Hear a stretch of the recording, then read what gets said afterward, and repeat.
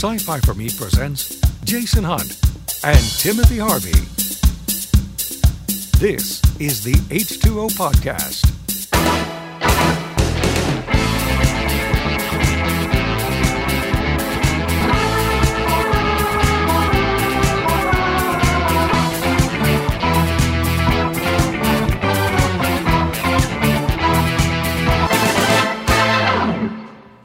There we are. Hi, folks. Awful week, and everything falls apart. Oh, I know. Good evening, everyone. Welcome to the H2O Podcast. My name is Jason Hunt. I'm Timothy Harvey. And how was your weekend? It was good. It was good. I got a lot of nothing. Well, that's not true. I did a lot on Saturday. It was very strange not having Good Morning Multiverse because you were out of town. Yes, I was occupied with ESPN. They had they needed the way it works for networks.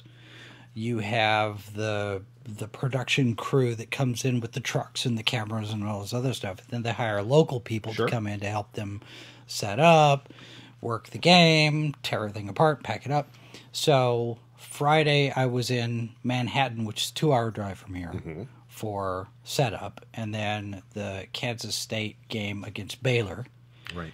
And Kansas State is going to be having some very difficult conversations here the next few days, because that game was awful for K-State. As a K-State graduate, there's a long history of that game was awful. Yeah. But they've had some good years, but yeah. So I spent all of Saturday there, and we did not do a Good Morning Multiverse, but we did get the weather out. We got the weather uploaded on Sunday. But usually whenever I do one of those, I spend somewhere on the order of 3 or 4 days recovering from those because I'm just getting old. Older. You're getting older. And it's more difficult. Sure. It's more physically challenging. Now, at least this time I wasn't hauling gear up hundreds of steps. Yeah. It was just, roll it out to the field and use everything. And that also is one of the reasons why we didn't have Chillin' with Pineapple last night, because I was dead tired on my feet. And the last couple of episodes have devolved into everybody wanting to talk about Star Wars. But we have a show for that. That's right. So I'm just like, okay, go over to Ranker Pit and vent there. And I got an email from Lucasfilm today, representatives. Yeah? Yeah. Well, Jeff and the ukulele, Penny and... Right. What's it? I think it's Penny and Jeff, isn't it? Well, that's his real name. What's it? Anyway, they have a ukulele mix of the Cantina Band, a ukulele arrangement, sure, and we've had it before, featured it in some of the stuff that we've done. So I was like, well, that would be perfect to have as our opening theme for Ranker Pit. So I sent an email to Lucasfilm to see what we would do, what would be involved if we could get permission to use that as the opening for our show. And I heard back today that we can't, of course. But the way the email is worded, I may have to change the name of the Ranker Pit to something not Ranker Pit. I don't know. I've sent them a note to clarify, because it's all properties of Star Wars, right? Sure. And everything. So, Ranker Pit is that. So, anyway. Well, hopefully not. That's a good name. Yes, Thomas says, nope, just old. Yep. Thanks, Thomas. That's a me. I got to do some film work this weekend as well. I was actually working on a music video on Sunday. Working with a guy here in town, Todd Norris. I went on his podcast and promoted this very show and Sci-Fi for Me in general. And Todd and I have worked on several films before. He helped me with my Temptress music video. He shot it. He did beautiful work. Which is like 8 or 9 years ago now, which is really sad. Yeah. But we did beautiful music video. Very proud of the work. You can find it on plug for our work. You can find it on YouTube. I am Eve Temptress. Check it out. I think we did a beautiful job. Watch the long version. The long version has got more story. Is that the version that's got my behind the scenes footage in the credits? It does. Okay. So yes, but it's also there's a plot to this music video. It's not you can watch the short version and enjoy it, but the longer version, and you get to see more of our fantastic cast and some of the beautiful shots we got. Yeah. And so Todd called me up and asked me if I wanted to go out and help on a music video this weekend, and had a wonderful time. When the video comes out, I'll plug it here too, because the band was really, really a lot of fun to work with. Very talented people, and it was just a lot of fun to make. It's a very silly video, and people. I think people will enjoy it, but it's fun. So it was about I went out there. I was the assistant director on it, so I went out at 11 yesterday morning, and I got home at 10:30, and I got something else to eat, and then I said, I'm going to bed. Because I'd been up since 8, so I was like, yeah, no, this has been a good full day. I love being on set, and when it's the kind of thing when you're doing your own project or you're working on something that's just the vibe is a lot of fun. Right. You can go for hours and hours and hours, and you're tired, but it doesn't bother you as much. Yeah, the whenever I do any kind of a sporting event like this, whether it's working Skycam or doing what's called skilled utility, a cable puller or whatever, it's go go go go go go go go go, and I know that I'm not able to stop. If I stop, then I'm done. But if I keep going and just push through, then when I get home and I get in bed, then I'm done and I'm okay, right? Yeah. So. Oh yeah. Which is in some ways, I mean, that's good tired. Yeah. So it was. I got stuff done tired. There you go. So anyway, okay. So programming note, we got some feedback. Mm-hmm.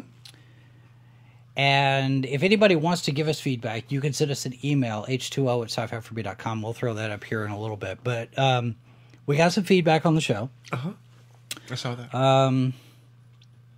We tend to repeat ourselves a little bit. We tend to repeat ourselves? We tend to repeat ourselves. I don't. I'm shocked at that. We're going to shocked at that. try. We're going to try. Make no promises. Make no promises. We're going to try for the next 3 months. Let's put a window on it just to see. Just for the next 3 months.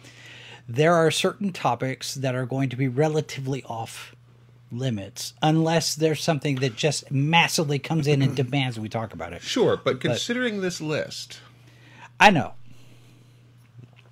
So we are going to do our best to avoid talking about reboots. That one's probably dead aborting. The Hugo Awards, which we're in between. We got some time. We can definitely put that off. John Carter. Okay. Because apparently we talk about John Carter a lot because people need to look at people need to watch John Carter. Yeah. Now, I'm going to put a qualifier on that because there is now Marvel Comics has made a deal with the Robert E. Howard estate for the rest of his work, right? Not just Conan the Barbarian. Well, that's Robert E. Howard. What am I saying? John Carter is Edgar Rice Burroughs. That's Tarzan. But there is an Edgar Rice Burroughs universe being developed. Right, yeah. So I was kind of in the ballpark. But there's an Edgar Rice Burroughs universe being developed that's going to be novels.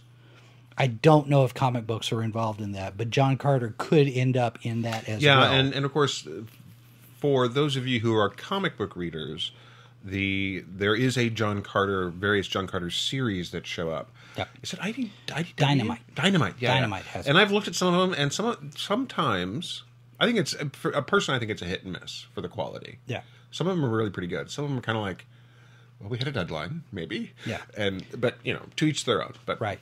And to answer in the chat, Cronuts, no, we have just started. We have not gotten to our topic yet. I'm just going through a little bit of busy business here first, and give people. We kind of kill time a little bit in the beginning, just kind of give people a chance to get here and find us and settle in with their coffee. Maybe get our tangents out of the way. We get our vamping done and digressions or whatnot.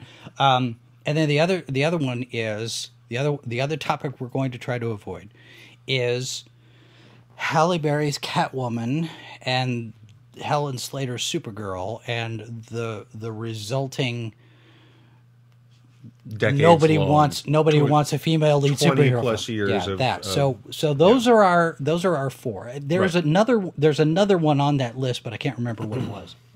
But those are going to be the topics that we try to avoid repeating ourselves with Right. all the time. So So for those of you who join us in the chat, yes, Glenn says 2 minutes into the self-imposed ban, and you launch into John Carter in the comics. Well, I was explaining the ban. I was explaining the qualifier to the moratorium. So that's Right. good. All right, so there's that. And then the other piece of feedback that we got was from somebody who listens to the show rather Sure, than watches the show, because apparently two old guys sitting in recliners in a den is very visually stimulating, which there's nothing exciting here when nothing happens. So since we sit, it's rather Right. boring visually. Yeah, this is true. We're not the most well. We're not. You know, we've said before we have faces that are great for radio. Yeah, well, and there's a reason.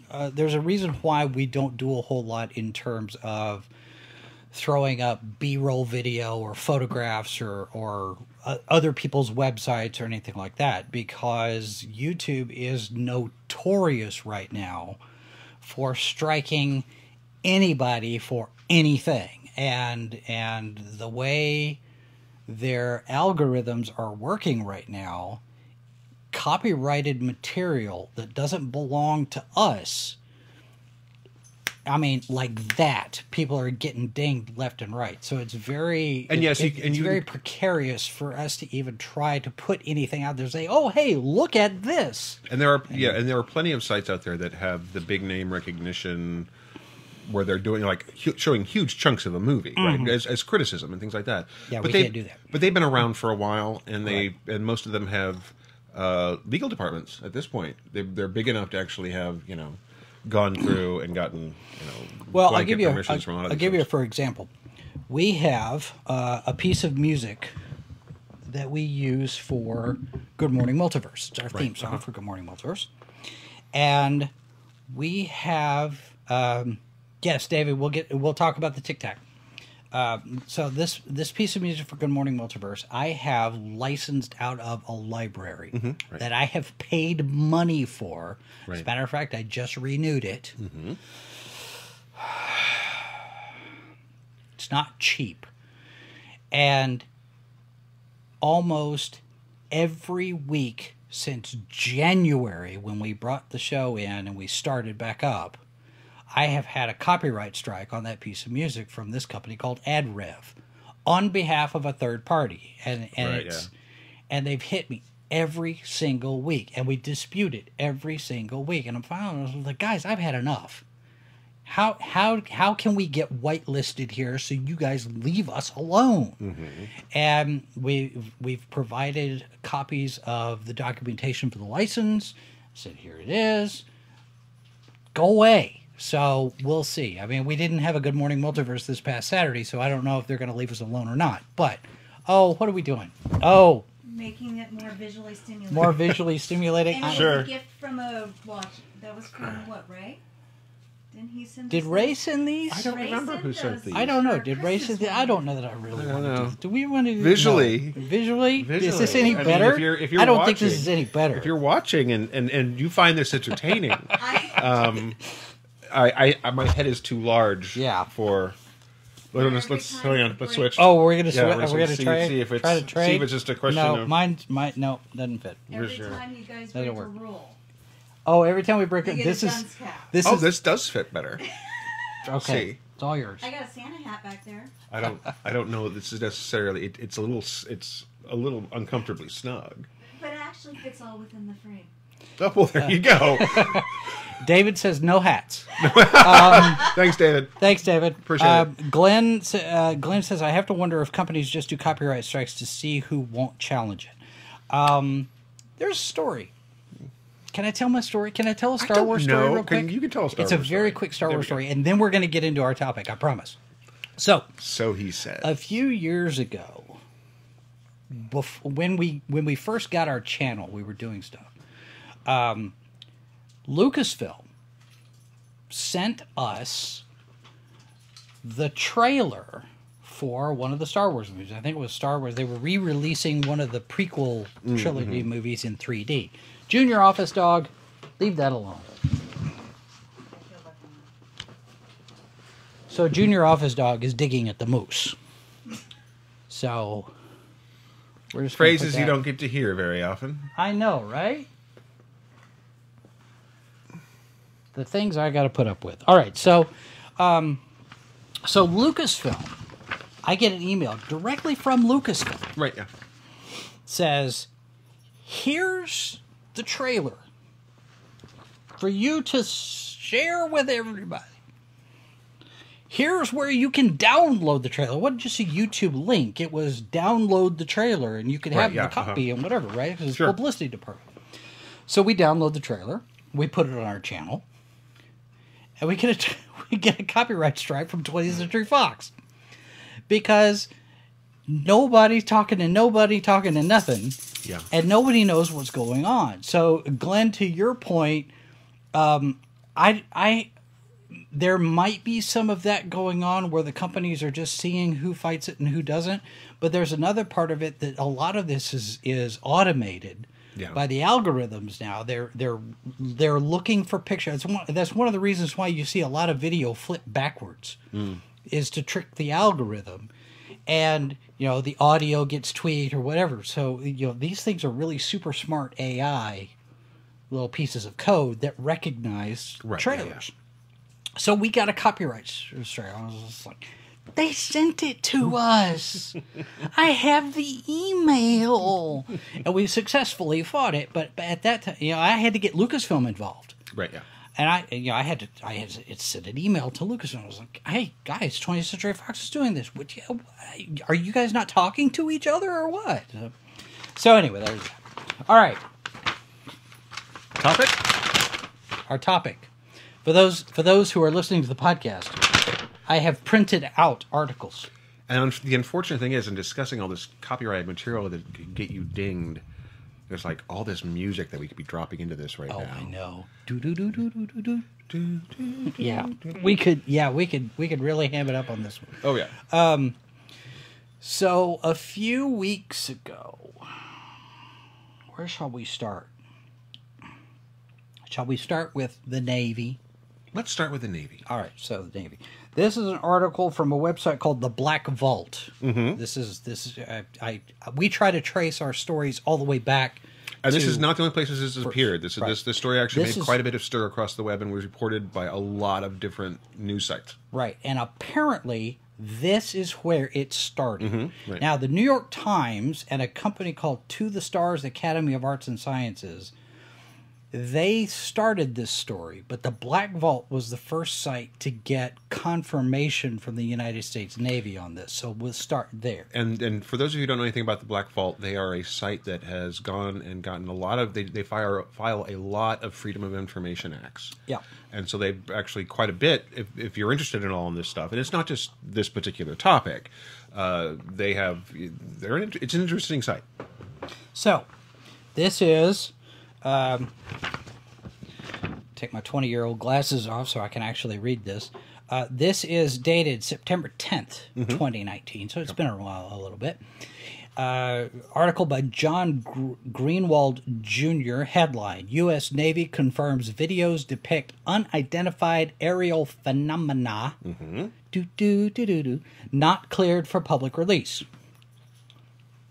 I had to. Right? In a series of statements obtained exclusively by the Black Vault, the U.S. Navy confirms 3 UFO-related videos represent what they call, quote, unidentified area phenomena, or UAPs. Originally released by the New York Times and To the Stars Academy of Arts and Science, beginning in December of 2017, the 3 videos are commonly referred to as the FLIR-1, Gimbal, and Go Fast. Right. And I think Go Fast is the one that everybody's calling the Tic Tac. Ah, yeah. The third one was released in March 2018. According to TTSA's website, the clips represent, quote, the first official evidence released by the U.S. government that can be rightfully designated as credible, authentic confirmation that unidentified aerial phenomena are real. The Navy's official position now confirms TTSA's claims, at least in part.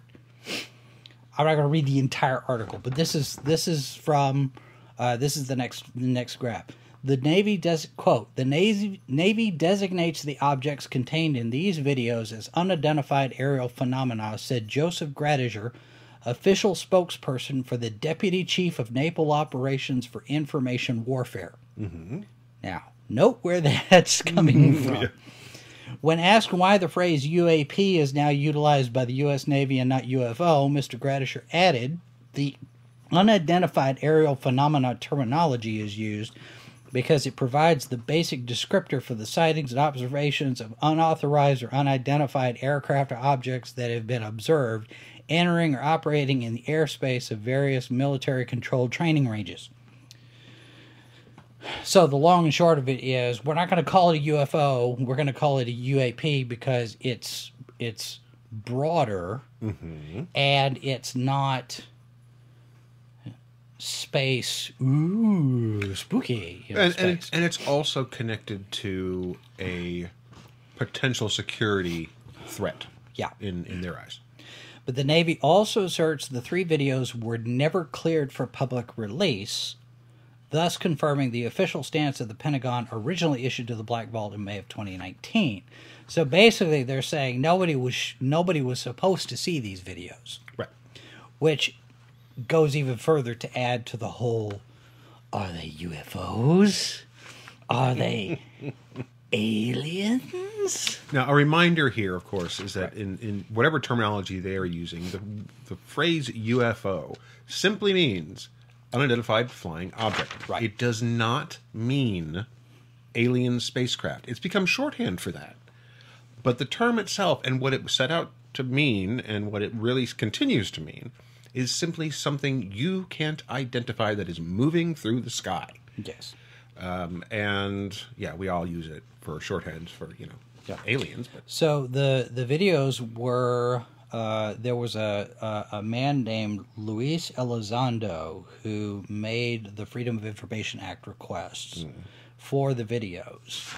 And he says his justification for the clearance to use the videos for government use only, quote, unmanned aerial vehicles, balloons, commercial UAVs, private drones such as quadricopters, etc., continue to pose a potential threat to Department of Defense facilities, equipment, and allocation. Army, Navy, and Air Force have all acknowledged the potential threat by UAS to DoD equities, but no single unclassified repository exists to share this information across all stakeholders.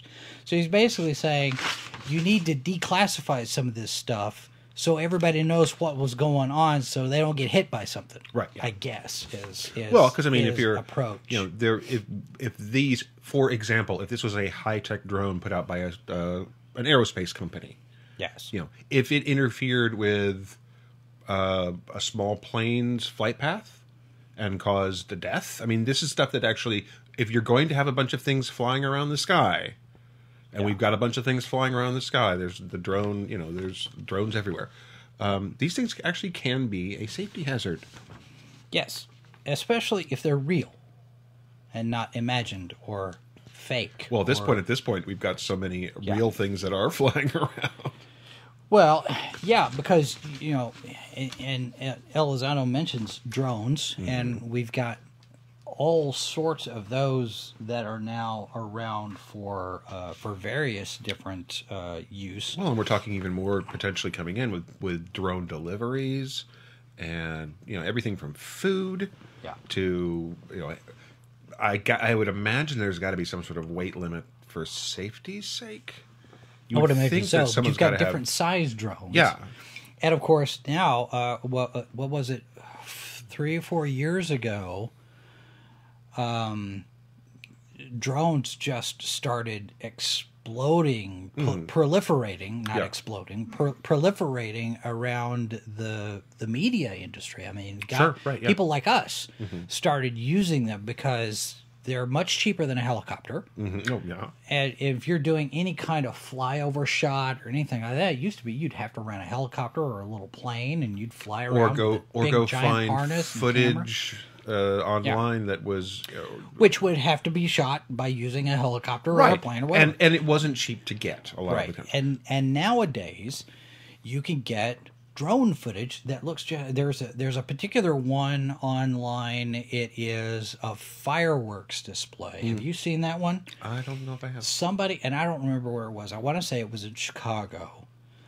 It might have been New York, because they're over water, and they flew the drone through the fireworks show. And I haven't seen that. Really cool. You have to look for it. It's really neat. But it just shows the potential use of drones and all of the different ways that you could do it. There's a lot of real estate companies now that do the fly over the property, and here's all the stuff. We used a drone on the video shoot this weekend.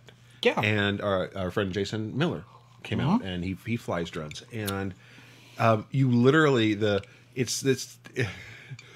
it was about the size of maybe two 8.5 by 11 pieces of paper, right? And relatively quiet. And so our cast is standing on the bank of a lake, and the drone is hovering over the lake. And as it gets closer to them, it starts beeping. It's got a proximity sensor. But it sounds like the beeping noise when the bomb goes off. And so they're looking at it going, is this going to explode? And he's like, no, it's making sure that, it's letting you know that it's there. Right. But I was looking at it and going, I grew up in this whole world where you see something like that in the sky and you think Skynet. Sure. You think evil robots. But it's very, very cool. I mean, it was we got some beautiful shots out of it. Yeah. But it's very eerie to watch one of these things. If you've never actually seen a drone up close, not one of the store-bought little ones from like a toy store. I'm talking like I have one of those little store-bought ones, which are cool too. And I can't use it because I found it in the front yard. Yeah. And there's no remote. Yeah. I don't. The battery's dead, of course, but it looks like it's perfectly intact. Yeah. I just can't do anything with it because I don't have a remote. But the really high-end ones and the quality ones, and Jason builds his own. Oh, yeah.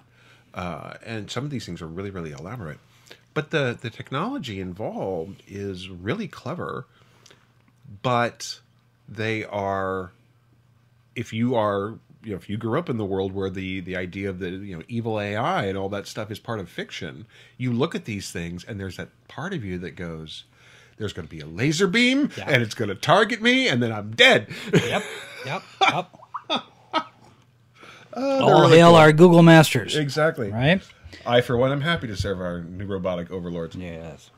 So, the other thing that happened as drones started popping up everywhere is the media people like us, especially, had to start getting a license to fly these things, to operate these things, because, like we were talking about before, they are a flight hazard.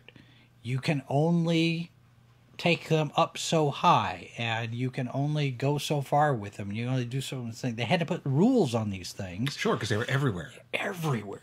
And now Amazon, of course, wants to use them everywhere. I mean...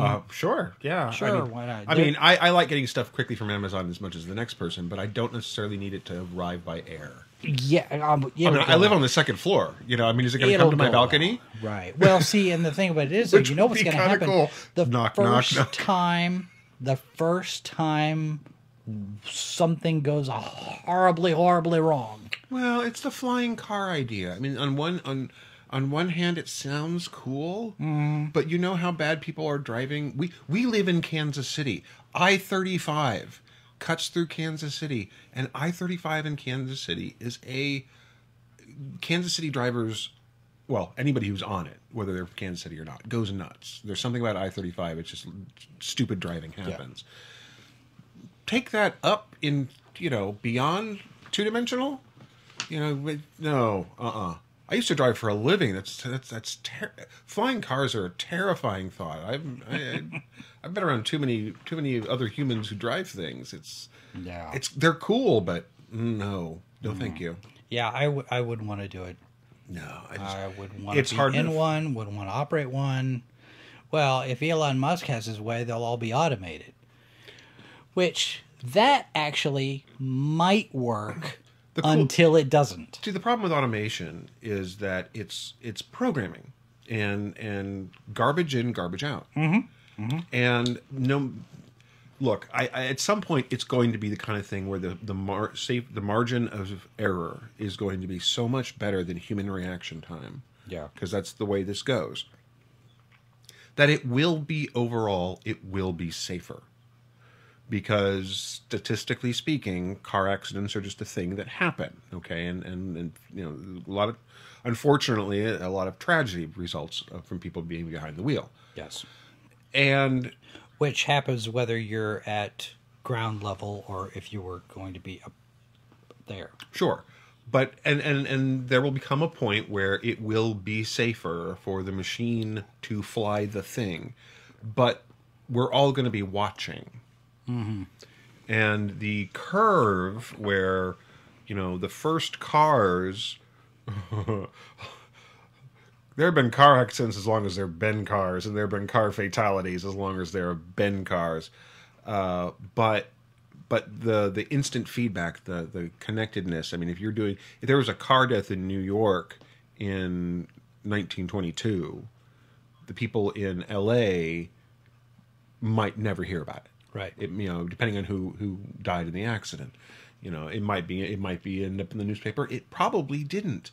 Now, of course, so the first, and we've already had some injuries, and I think we've had some deaths with automated cars. Yeah, the automated cars. So, and to get back to our topic, because Glenn reminds us it's UFOs. Are we talking about UFOs? Have you met us?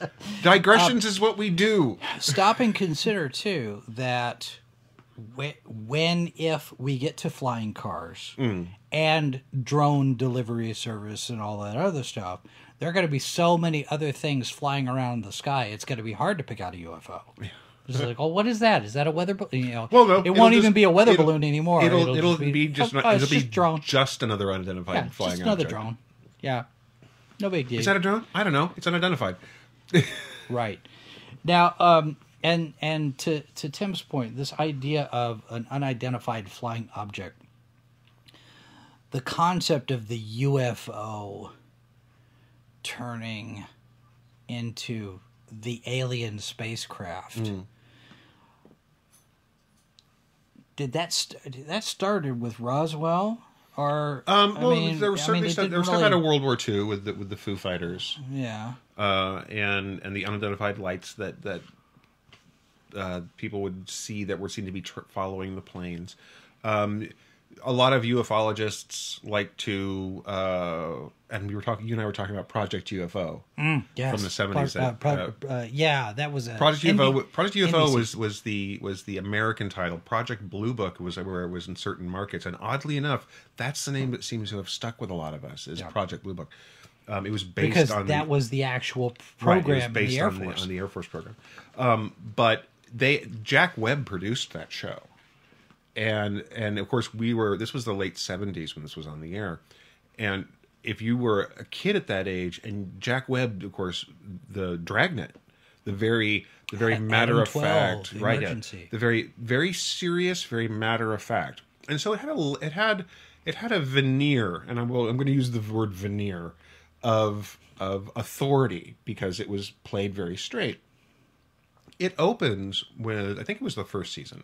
It opened with Ezekiel saw the wheel.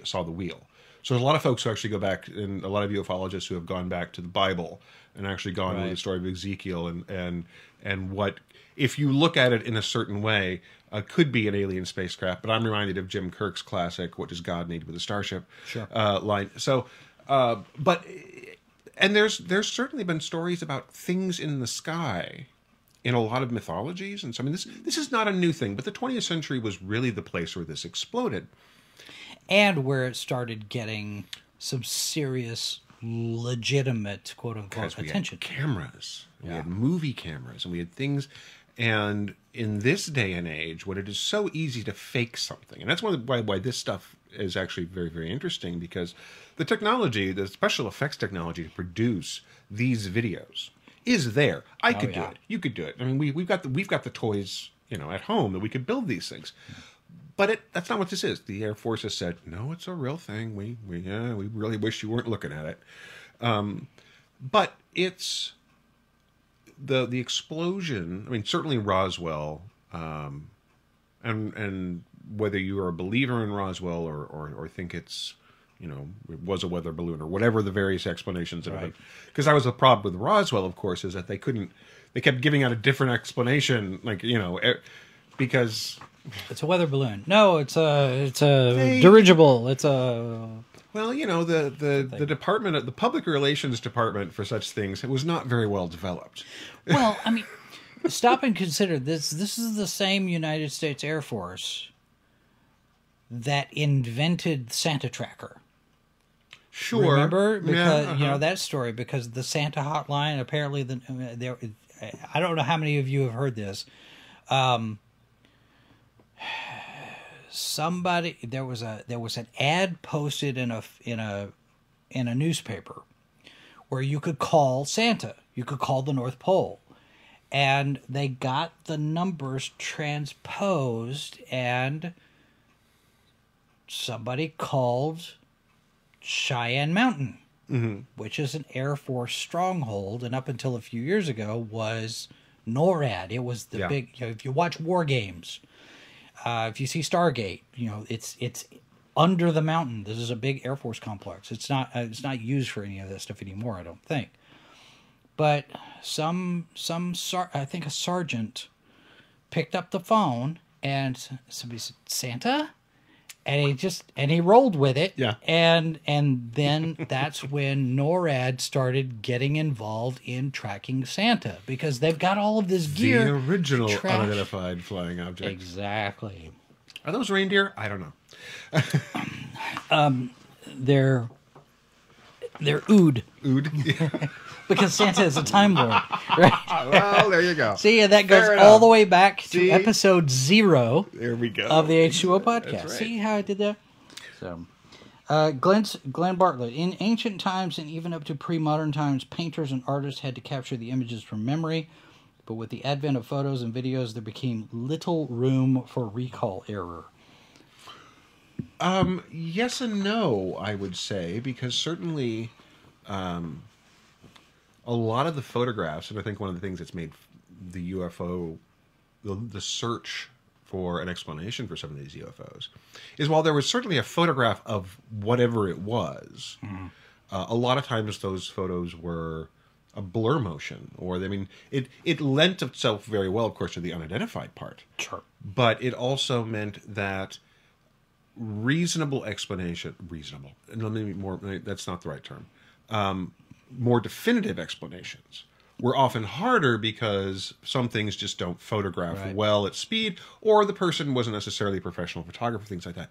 But it definitely meant that there was you had evidence that there was something up there, whether it was an identifiable thing or not. If it was and some things at certain angles don't look like what they are. Right. You know. Colonel Harry Shoup Yes. was the NORAD commander on duty the night that little boy called Santa. Thank you. Glenn Bartlett with the trivia. Thank you, Glenn.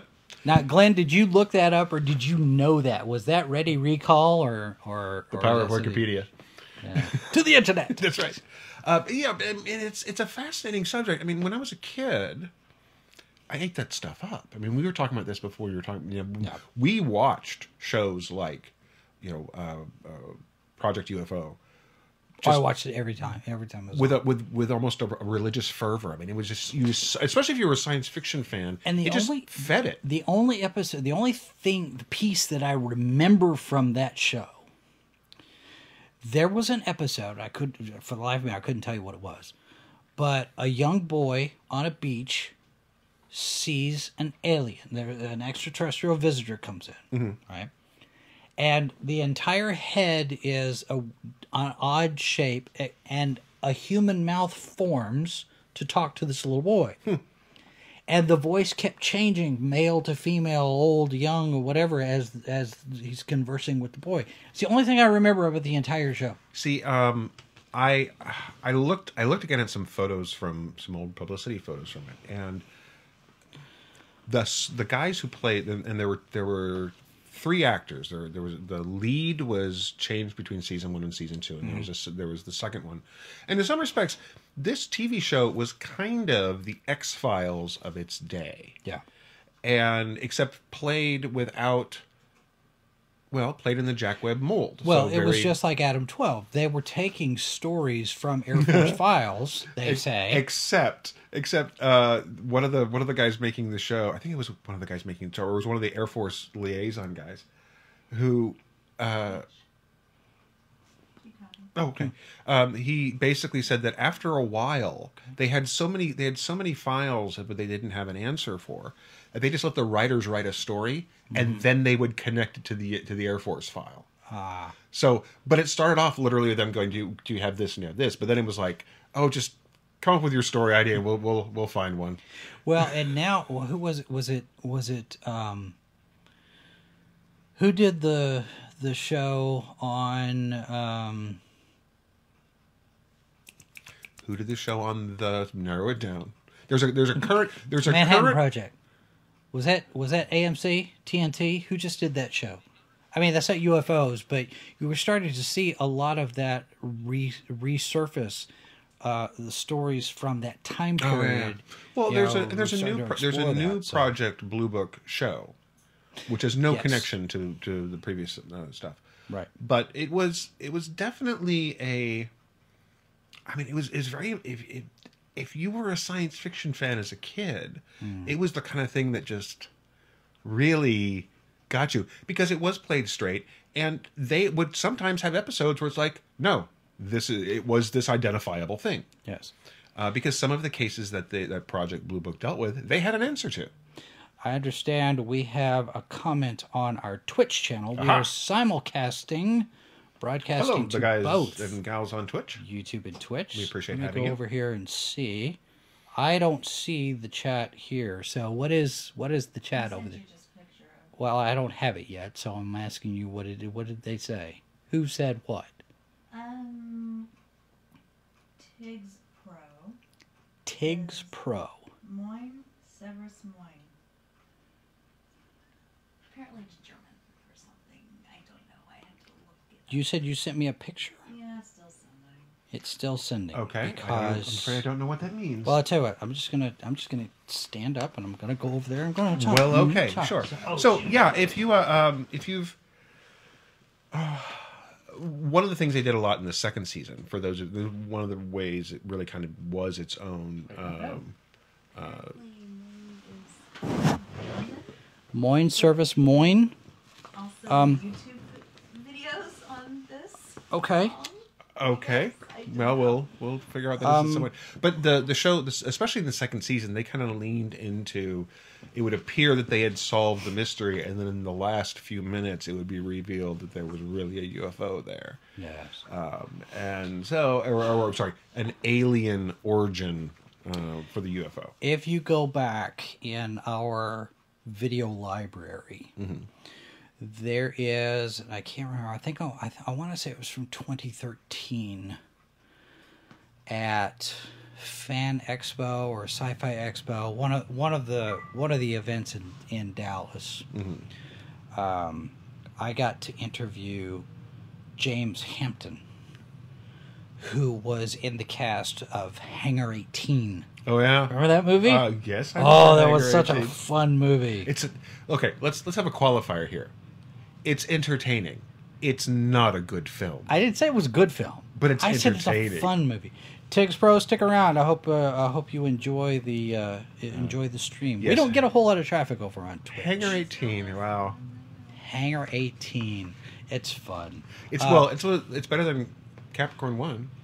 Well, it's a completely different kind of story. But if you want to use your Yeah. conspiracy with astronauts. Oh yeah, and the government and the military, and the and the Air baseline, Force. yeah. Then it's better than Capricorn 1. How about what's that other the fact that I don't know. oh, help me out. You're gonna have to give me more than that. I'm having a bad effect on him. Quit the making moon, faces. the moon. Who faked the moonshot? The director. Stanley Kubrick?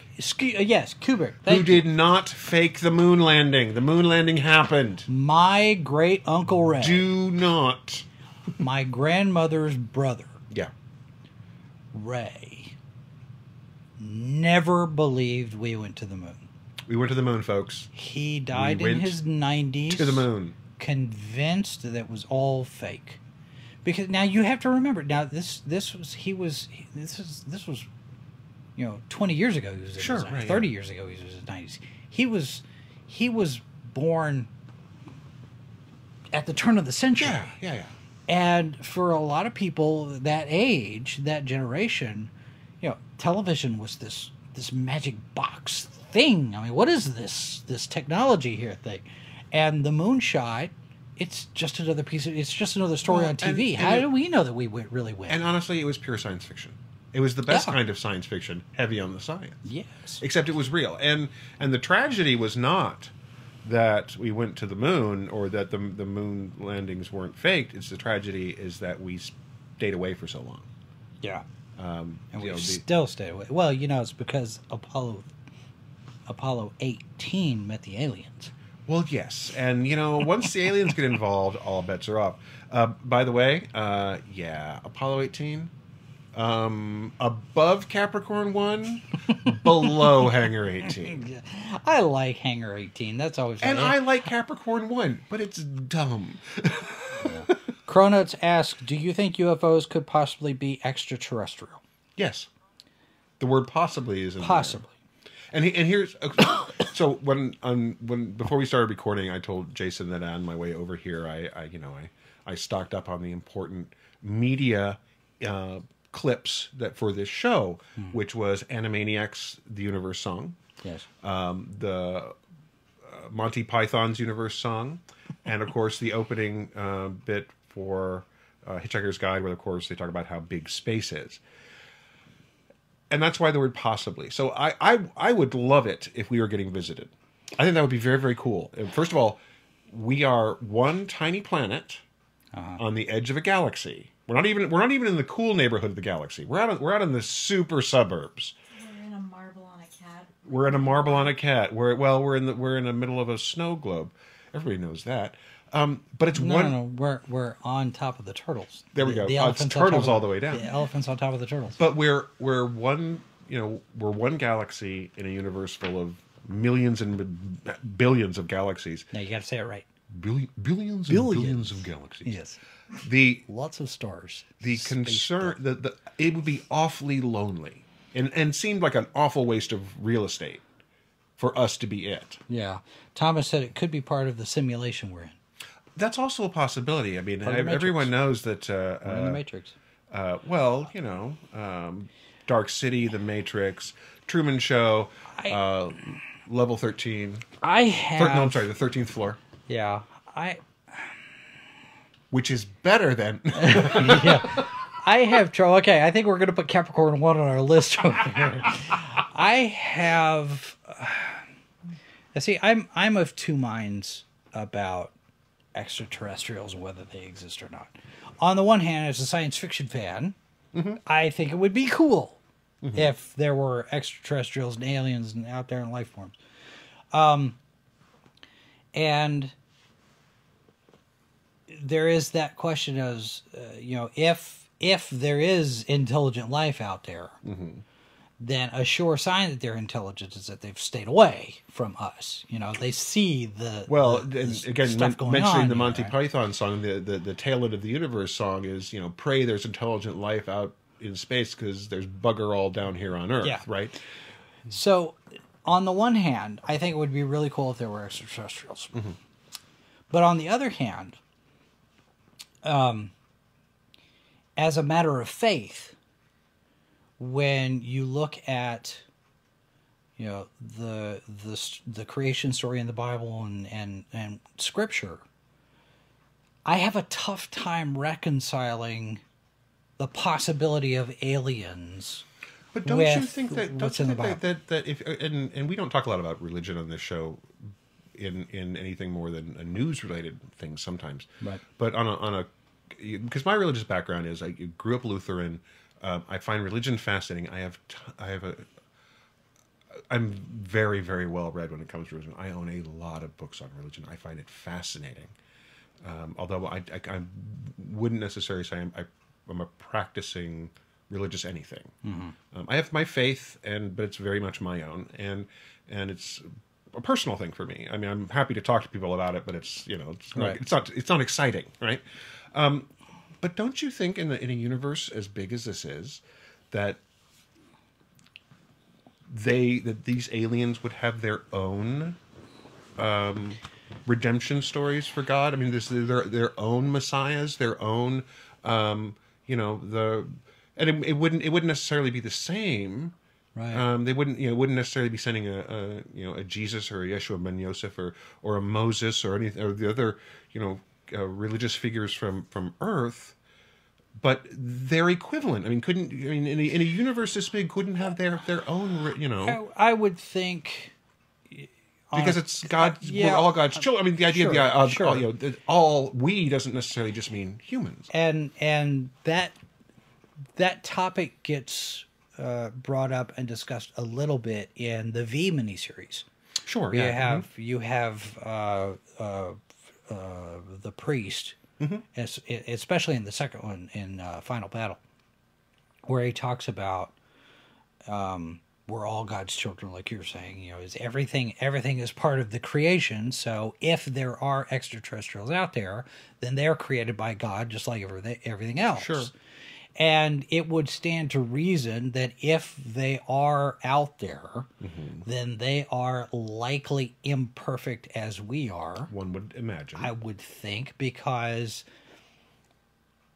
if we're the only fallen beings out of all of That's them, gonna suck. I mean, wouldn't it? Well, I mean, that's a little flippant on my part, but at the same time, it's also But if you look at the story, Satan cast out of heaven, sure. and doing battle with God. So that's a cosmological scale event. That's not just limited to this planet. But necessarily the idea, what we see, the entity that we perceive, because we've got our own limitations as humans, Sure. could certainly be, the other alien race could perceive Satan in a way, perceive God in a different way because of their biological or chemical limitations. Yeah, but I would think concept-wise, the idea of God as creator, when you look at the Trinity, Father, Son, and Holy Spirit, when you get into the explanation of the purpose behind each manifestation of God, I would think that the Trinity would probably be a universal concept. Well, you think? well, maybe, but you'd also have the God's message to humanity versus God's message to whatever these group of entities over here are.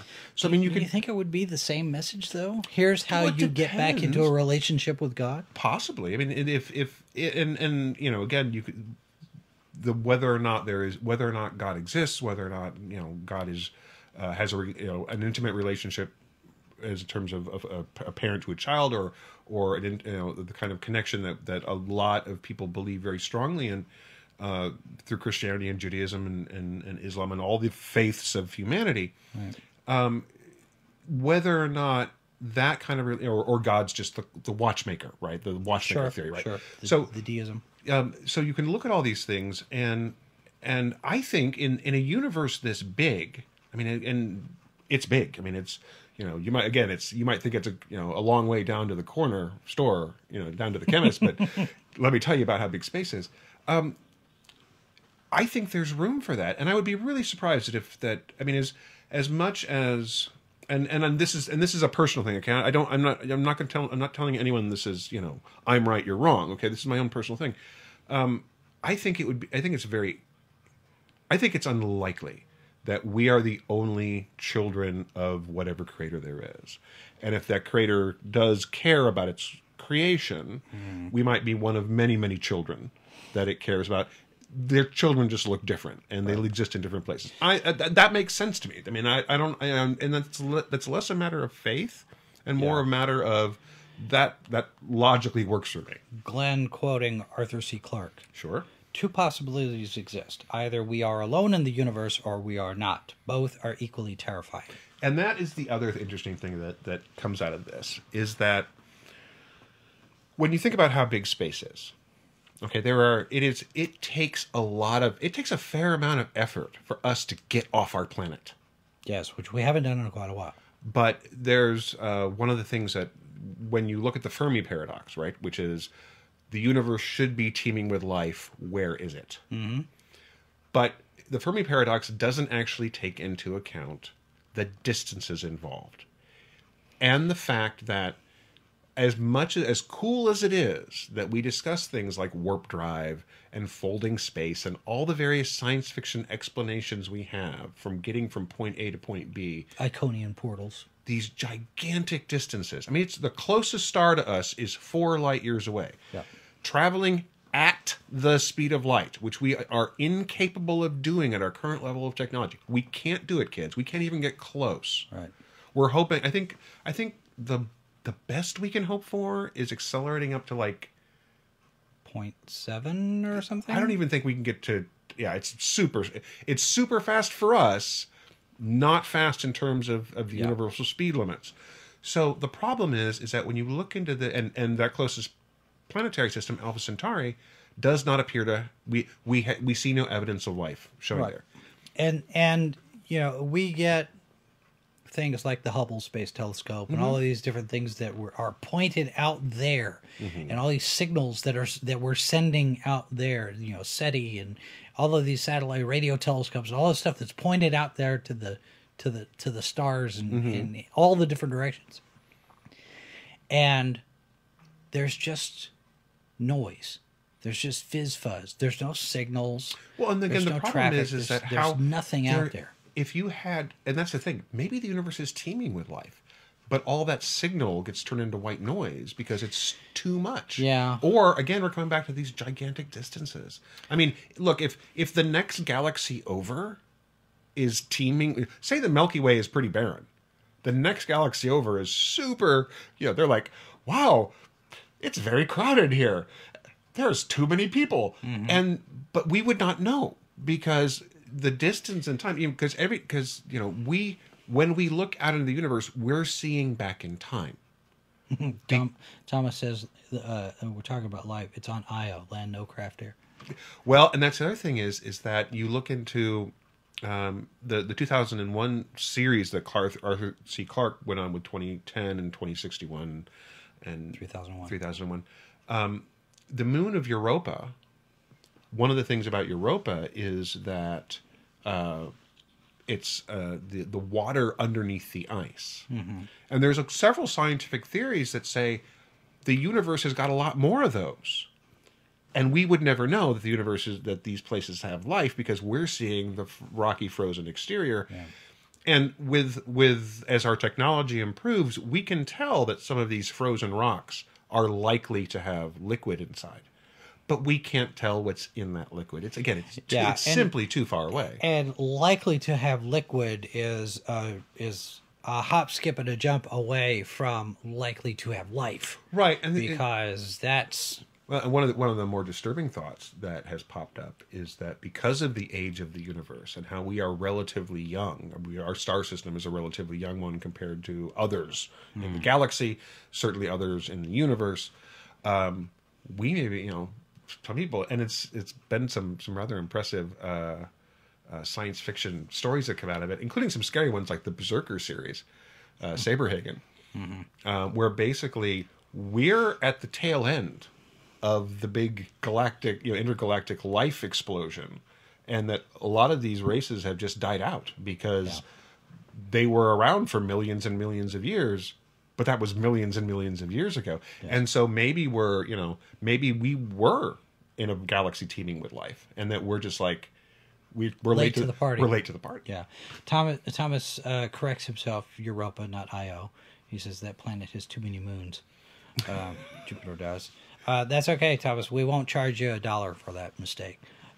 Let it pass this time. Well, but let's see. Wasn't in the original version of 2001 in the novel? It wasn't Jupiter. Wasn't it Saturn? I don't know. I don't remember because they changed it because of the movie for the well, sequels. Because then you've got the short story and then the novel and then the movie, and there's all these different versions. Well, and I think the cool thing is because we have the imaginations that we have all these great stories, and there's certainly been the idea that humanity gets invaded for usually very silly reasons if you think about it. It's like, especially if you're traveling hundreds of thousands of light years for our water, when you could go to the asteroid belt and get a lot more water, except without a gravity well. They weren't coming here just for the water in V. Yeah, I know, but you know what? If you've got the technology to travel across the universe, to make that kind of thing, you don't need any of the crap we got. You can build it out of your own stuff. But if in the case of V in particular, the fact that they had depleted all of their natural resources on the planet because and of course strip mining and whatever else, ecological disasters and whatnot. But I think, especially with the original miniseries, which was much more of a World War II Nazi allegory. Glenn does confirm it was Saturn in the book. Thank you. I think when that miniseries first came out, we weren't really aware how rich the asteroid belt would be for minerals and for a lot of the building blocks of what you would need to build anything. That's why there's a huge desire right now. The technology doesn't exist yet. We should be out there by now. We should be out in the asteroid belt mining this stuff. You want to help the planet, folks. Go get the dead rocks out there that have all the building blocks you want to make anything you want out of it. And you don't have to worry about polluting the atmosphere because there is none. Exactly. Well, that's just it. And quite frankly, these are just dead things that are out there. Right. And unless someone shows up and goes, "Hey, you stole my asteroid," pretty sure nobody owns that stuff. But see, the thing about it is, though, if you've got things like carbon dioxide and other greenhouse gases that are a byproduct of the mining, you can harvest that. There. And then create greenhouses on places like Mars and the Moon. Because those things are very, very useful gases and chemicals. The problem is you don't necessarily want them in the atmosphere you're breathing right now. That's kind of the issue. But you're right. I mean, there's stuff that can be done with these things. Yeah. So, but back to the original. I mean, if you've watched these videos, if you watch these videos and you look at them and you listen to the recordings of the pilots, and you look at them, and there've been some legitimately interesting explanations of what these could be. Mm-hmm. Some of it comes out of location. This stuff was all happening down by coastlines, as I recall, or just out of over the ocean, where you would expect to see some other country's high-tech observation drone or observation device. That's not what people have been saying it is, but they're saying you cannot rule out the possibility that somebody else has a better toy than you. Yeah. But at the same time, and one of the other ones was this stuff started showing up at that particular time. These particular videos started showing up right after those planes got a hardware upgrade for their radar tracking systems. So these are people not saying that's what it is. They're saying these are things you need to discount. But at the same time, even if you want to say that it's a glitch of the software, none of them look the same.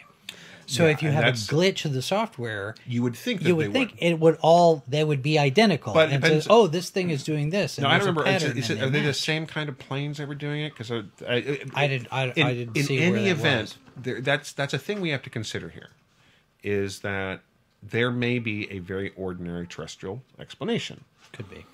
More than likely there is. On the other hand,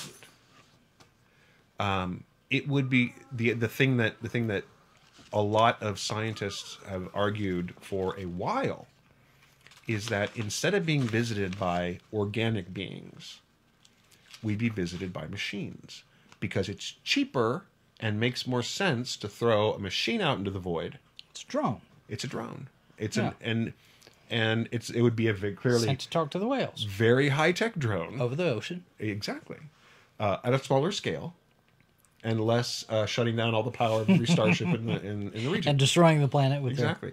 But that Glenn agrees with you. which one?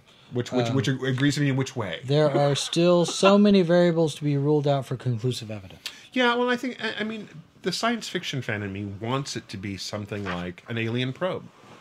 You know, because it makes sense to me that you would have these machines. Because the thing about sending out a machine into the void, you can send out you build a bunch of them, and you just shoot them in all directions. Yeah. And you trust, it's a very it's a very optimistic viewpoint to sit there and say, we're going to send all these probes out into the universe, and maybe we're going to hit pay dirt and discover something. It could be smugglers or pirates, Exactly. settlers. But maybe we'll get information back. And so the optimist in me says, let there be an alien race out there that sat there and went, we just want to send all this stuff out there.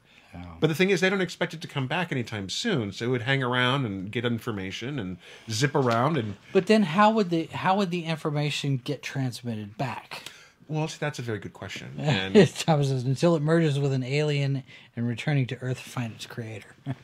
well, that's always the risk you take. I mean, really, when you're throwing out your probe out into the universe, that it So- will encounter a superior machine intelligence. It would have been nice for us to get to the point where we actually did launch Voyager 6.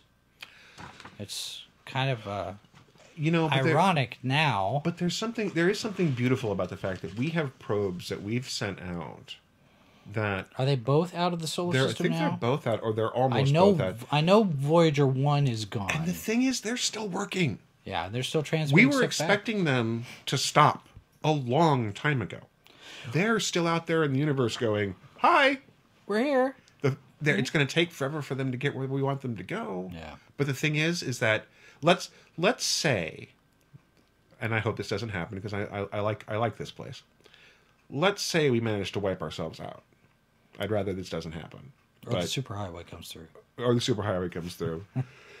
Dear humanity, I'm sorry, you should have checked at the local planning office. But we're still out there. Those probes are out there, and a little piece of humanity is out there going, we were here. And as less than warm and fuzzy as it is, the universe is going to be here after we're gone. We've made a mark. It's a tiny one.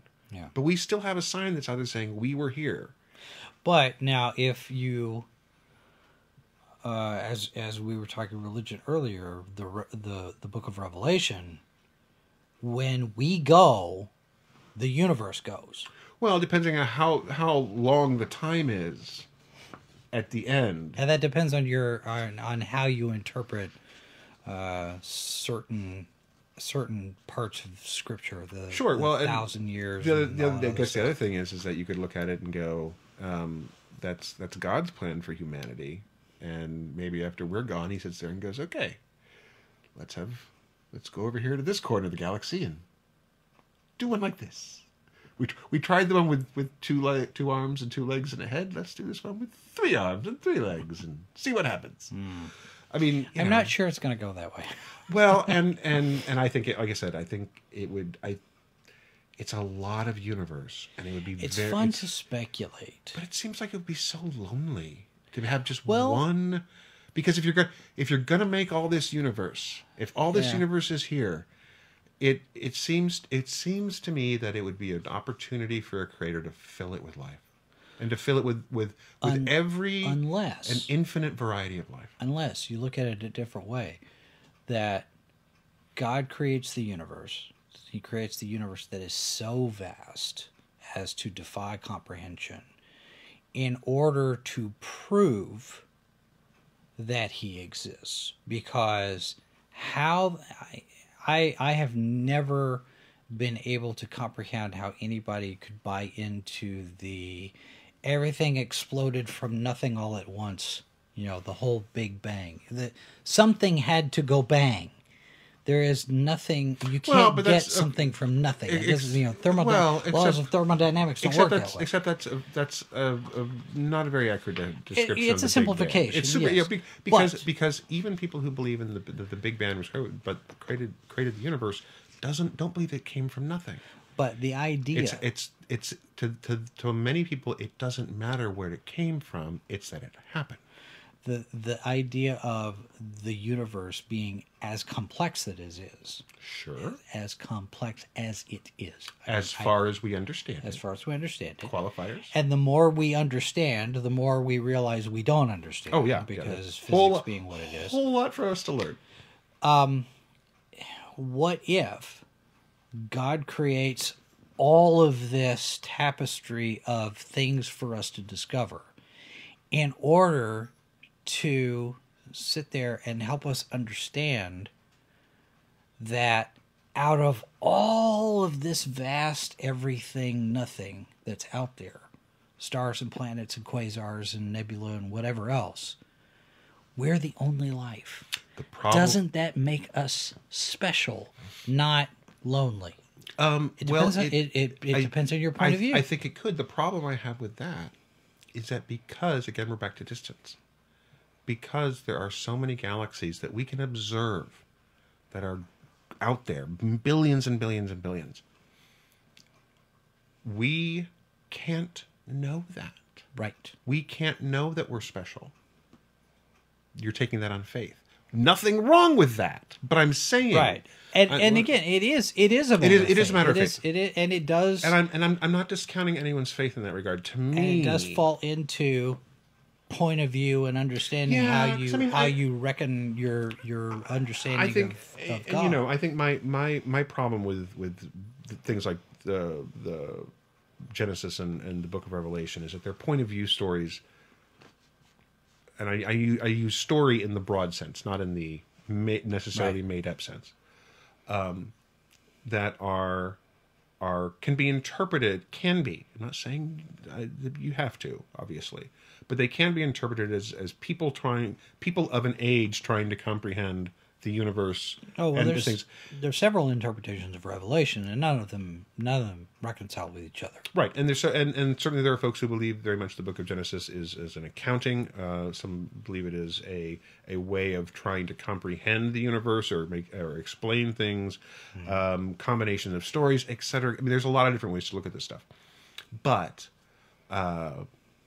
it just seems, again, like I said, it just seems like such a beautiful, incredible universe to put out there for us to wonder about, and considering how long we live, and how much it would take for us to get out there in the universe, how much work it actually takes. Because, like I said, we're at the bottom of a gravity well. Yeah. That's rough. Then we're on the bottom of another. We're got another gravity well with the sun behind us. Yeah. And then if you're talking interstellar flight, you're talking, or intergalactic flight, you're talking another gravity well, the black holes at the center of the Milky Way. So, I mean, there's a lot of things that have to happen to get us out into the interstellar universe. Yeah. And I hate to think we don't, and that we're the only ones out there. I have a tendency to think that we are. My personal belief, I think that we're it.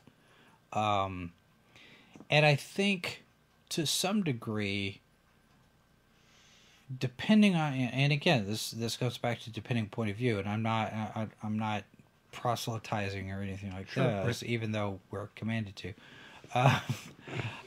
I think it's humbling in one respect that out of all of this, we're here on this teeny tiny little insignificant planet, but it's not insignificant to us.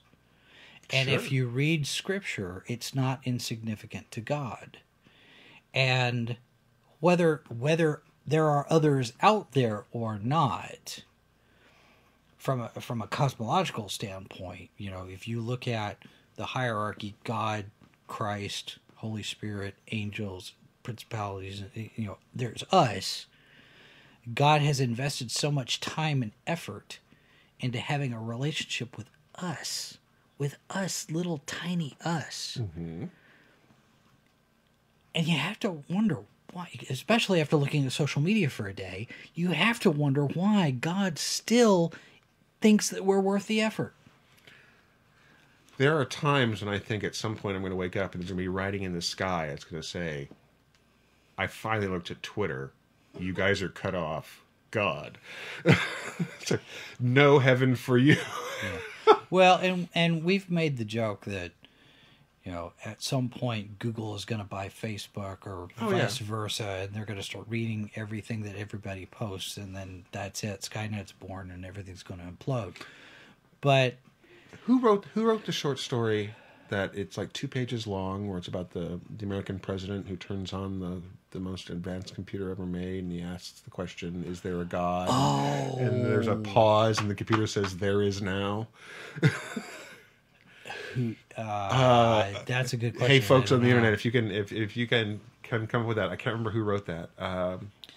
Well, and I think that's one of the really rich veins of science fiction that gets explored, usually to some very interesting ends, is how alien life, the discovery of alien life, would impact some of the religious aspects of our lives. Yeah. And sometimes it very much is I want to say it was Arthur C. Clarke who wrote, was it Clarke or Asimov who wrote the very, very chilling and sad story of the priest or minister who is part of a ship that discovers that this is the dead planet with this civilization on the remains of the civilization on it that was like very rich and in the arts and technology and all these things, that was orbiting a sun that was made to go supernova in 6 BC, so that we could have the Star of Bethlehem. And it's a very simple story, and it ends with the priest or minister. Do you see pondering what that means? That they found the palace, the temple of Ptolemy IV here not too long ago. The missing palace of Ptolemy IV. They were doing excavation for sanitation work, and I can't even remember where it was that they found it. Where the name of the city?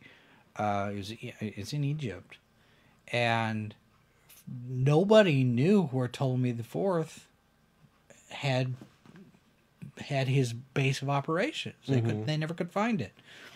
Stumbled into it, excavated. They built something on top of it. They built something on top of it, and now, of course, it's a historic site because Ptolemy IV. Sure. There was I don't know if you saw this, but there was, and not UFO related, but archaeology and biblical related. There was some people found what they think may have been one of because no one actually knows where the Sermon on the Mount happened.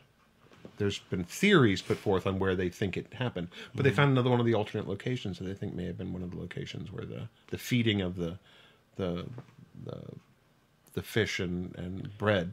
Right. One of the traditional places. They found another one of those places, and they're all identified as this is one of those places that historically and tradition-wise might be one of the locations. Here's the story. 2,200-year-old Egyptian temple from the era of Pharaoh Ptolemy IV has been uncovered on the bank of the Nile.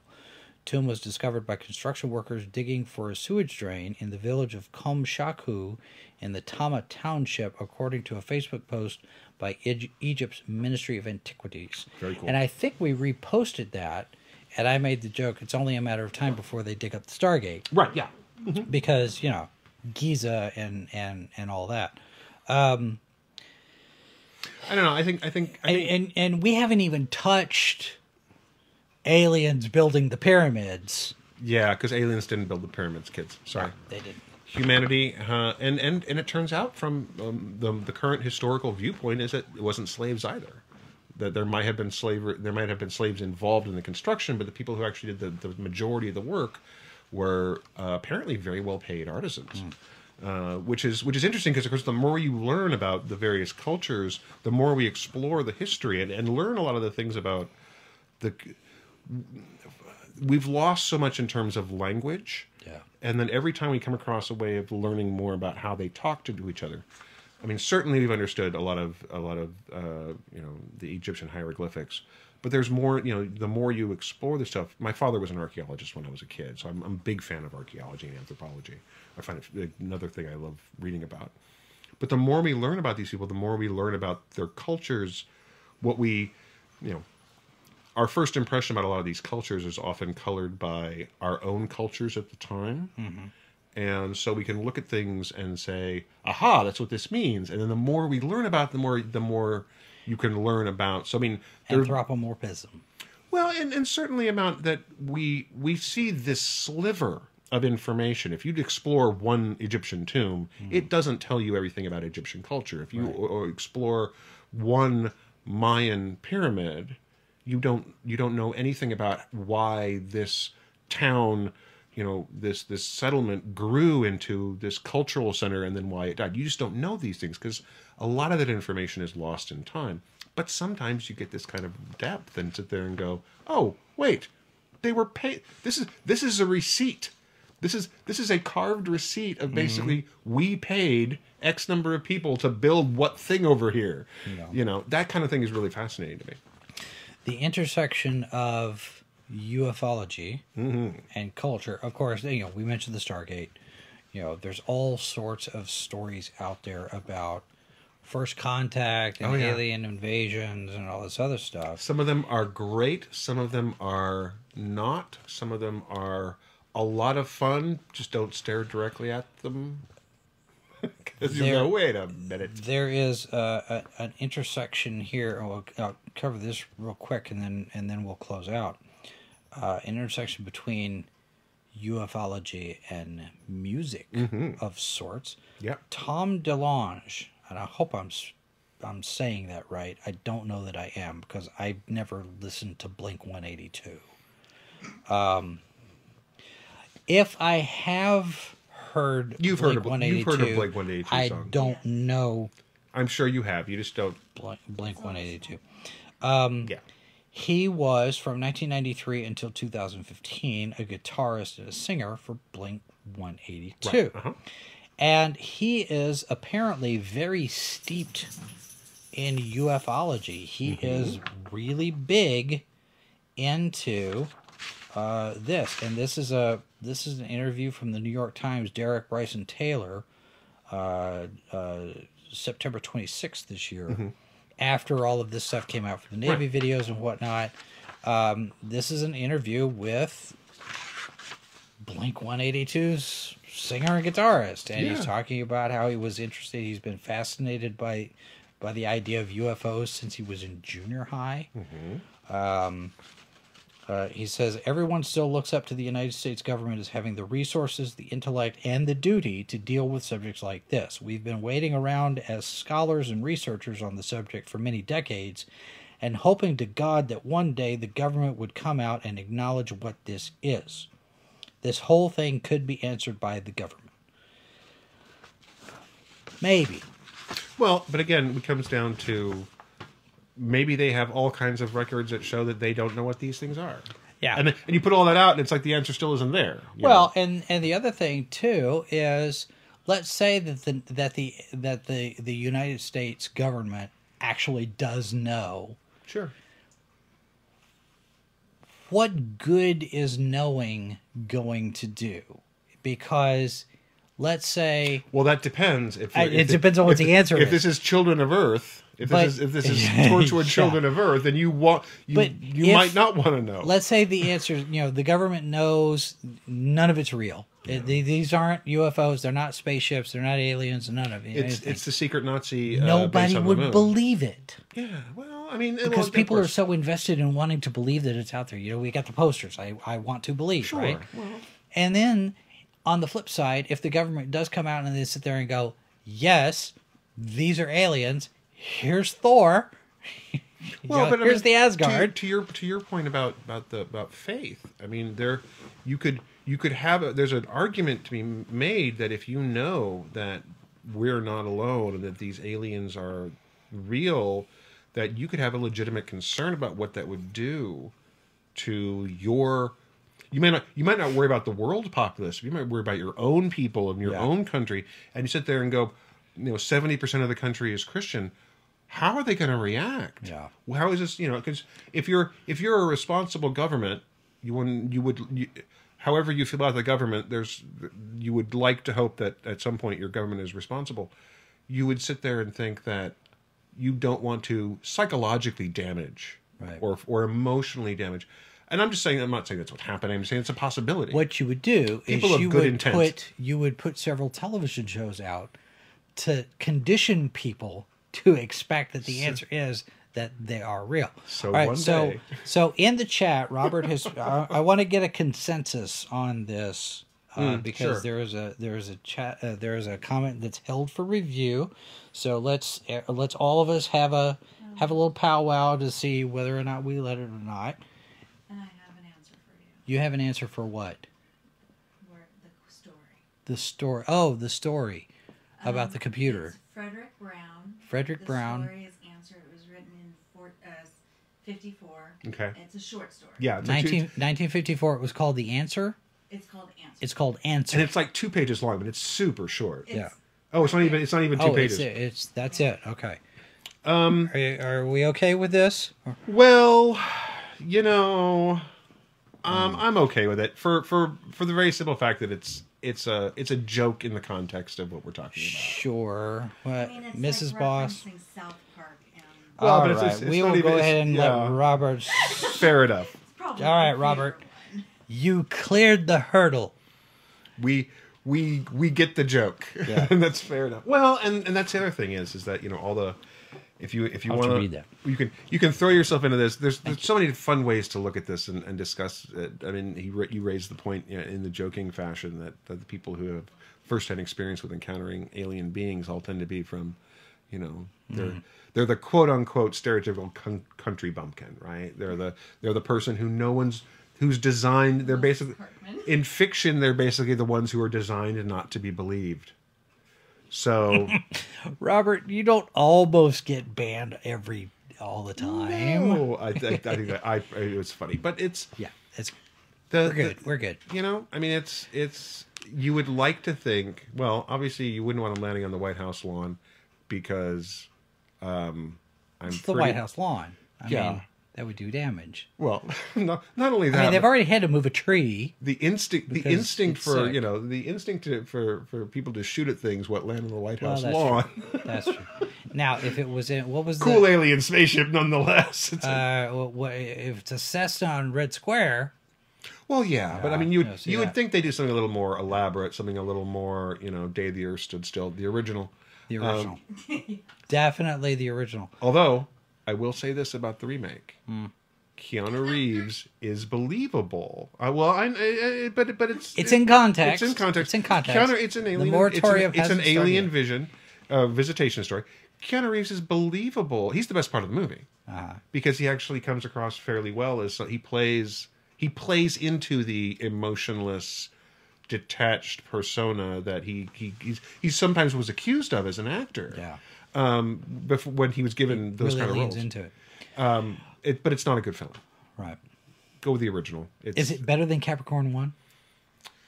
The first half. The second half is not. Is it better than Saturn 3? It's got Saturn 3. It's got a Saturn 3. You mean with Kirk Douglas and Kirk Farrah Douglas? Fawcett? Well, okay, but Saturn 3 has Harvey Keitel as the bad guy. That's true. On the other hand, he's got somebody else dubbed over him. Uh-huh. So the answer is no. What about Salvage 1? Do you remember that show? Oh, it's not better than Salvage One. We will. Okay, so here's what we'll have to do at some point. We will have to talk about all of these shows. Oh yeah, Salvage One. Got to talk Salvage about Salvage One. Wow, that's something. Okay, so on. Oh yeah. Okay, we've got another. Let's see. Cronus. Tom DeLonge was also part of the team to the Stars Academy and Stars Science to help release the footage. Yes. So he's part of that group. Yes, and by the way, they apparently just recently purchased something they think might actually be an alien medal. Yeah. But there's also been some, and I haven't looked into this much, but I've seen stories basically saying they may have actually ended up getting taken, and that it might just it's spending a lot of money for what is essentially slag. Yeah, we may have to we'll have to circle back. We'll see what for an happens update with that. at some point. Okay, I think that's a good place for us to close out. We can't go anywhere beyond a Salvage One. I mean, come on. Right? Well, and I will leave you with this thought. Since we've been talking about God and religion and faith and whatnot in terms of are we the only ones here? I believe it was Aristotle. I want to say it was Aristotle. And this is one of the few things that I took with me from my philosophy class in college. One of the philosophers, I'm going to say it was Aristotle, is either there's a God or there's not. You should live your life as though there was one, because you get to the end, and I'm wildly paraphrasing here, but because Thomas mentions we're all going to the bad place anyway. If there isn't a God, It doesn't hurt. and to you act believe. that there is one, then no harm, no foul. You guys, you too. If there is a God, and you act as if there's not one, You could have. it's going to be too late when you find out there is one. So yeah, everybody be on your best behavior. And I will, because that is. There's a profoundness to that I have to mitigate, because I will leave it with the great philosopher Wacko of Wacko, Yakko, and Dot, Of course. who the final line of their Universe song is something that is especially in the context of UFOs. It's a big universe, and we're not. That's right. So something wherever you are, remember that there's a lot out there. Yes. And certainly a lot to explore in terms of fiction, but also in terms of exploring these ideas of alien life, which is very cool. And wherever you are, wherever you go, There you are. there you are. All right. That's going to do it for us, ladies and gentlemen. Thanks very much for participating in the chat. Don't forget, you can hit the button with the $ if you want to give us money in the super chat. And we have a new episode of TARDIS Sauce possibly on Wednesday, maybe. And then we are back to a semi-regular schedule with Salacious Crumbs and the Ranker Pit that might not be the Ranker Pit anymore. And Good Morning Multiverse on Saturday morning. So More salacious crumbs? Well, more salaciouser crumbs? Salacious or clown? Yeah, we could do something like that. Tidbits, nibbles. And then Tribble Bites is back tomorrow night with Star Trek news. Star Trek and the Orville. So that's tomorrow night. I don't know what time. I think we're going to do it about... Did we say 8, 7, or 8? I think we said 8. Anyway, all right. So look at our social media. Find out when we'll announce it, and we'll post it. Sounds good. All right. Thanks very much for being here tonight, folks. Good night. Good night. Copyright 2019 by Flaming Dog Media, LLC. All rights reserved. No portion of this program may be retransmitted without the express written consent of Flaming Dog Media.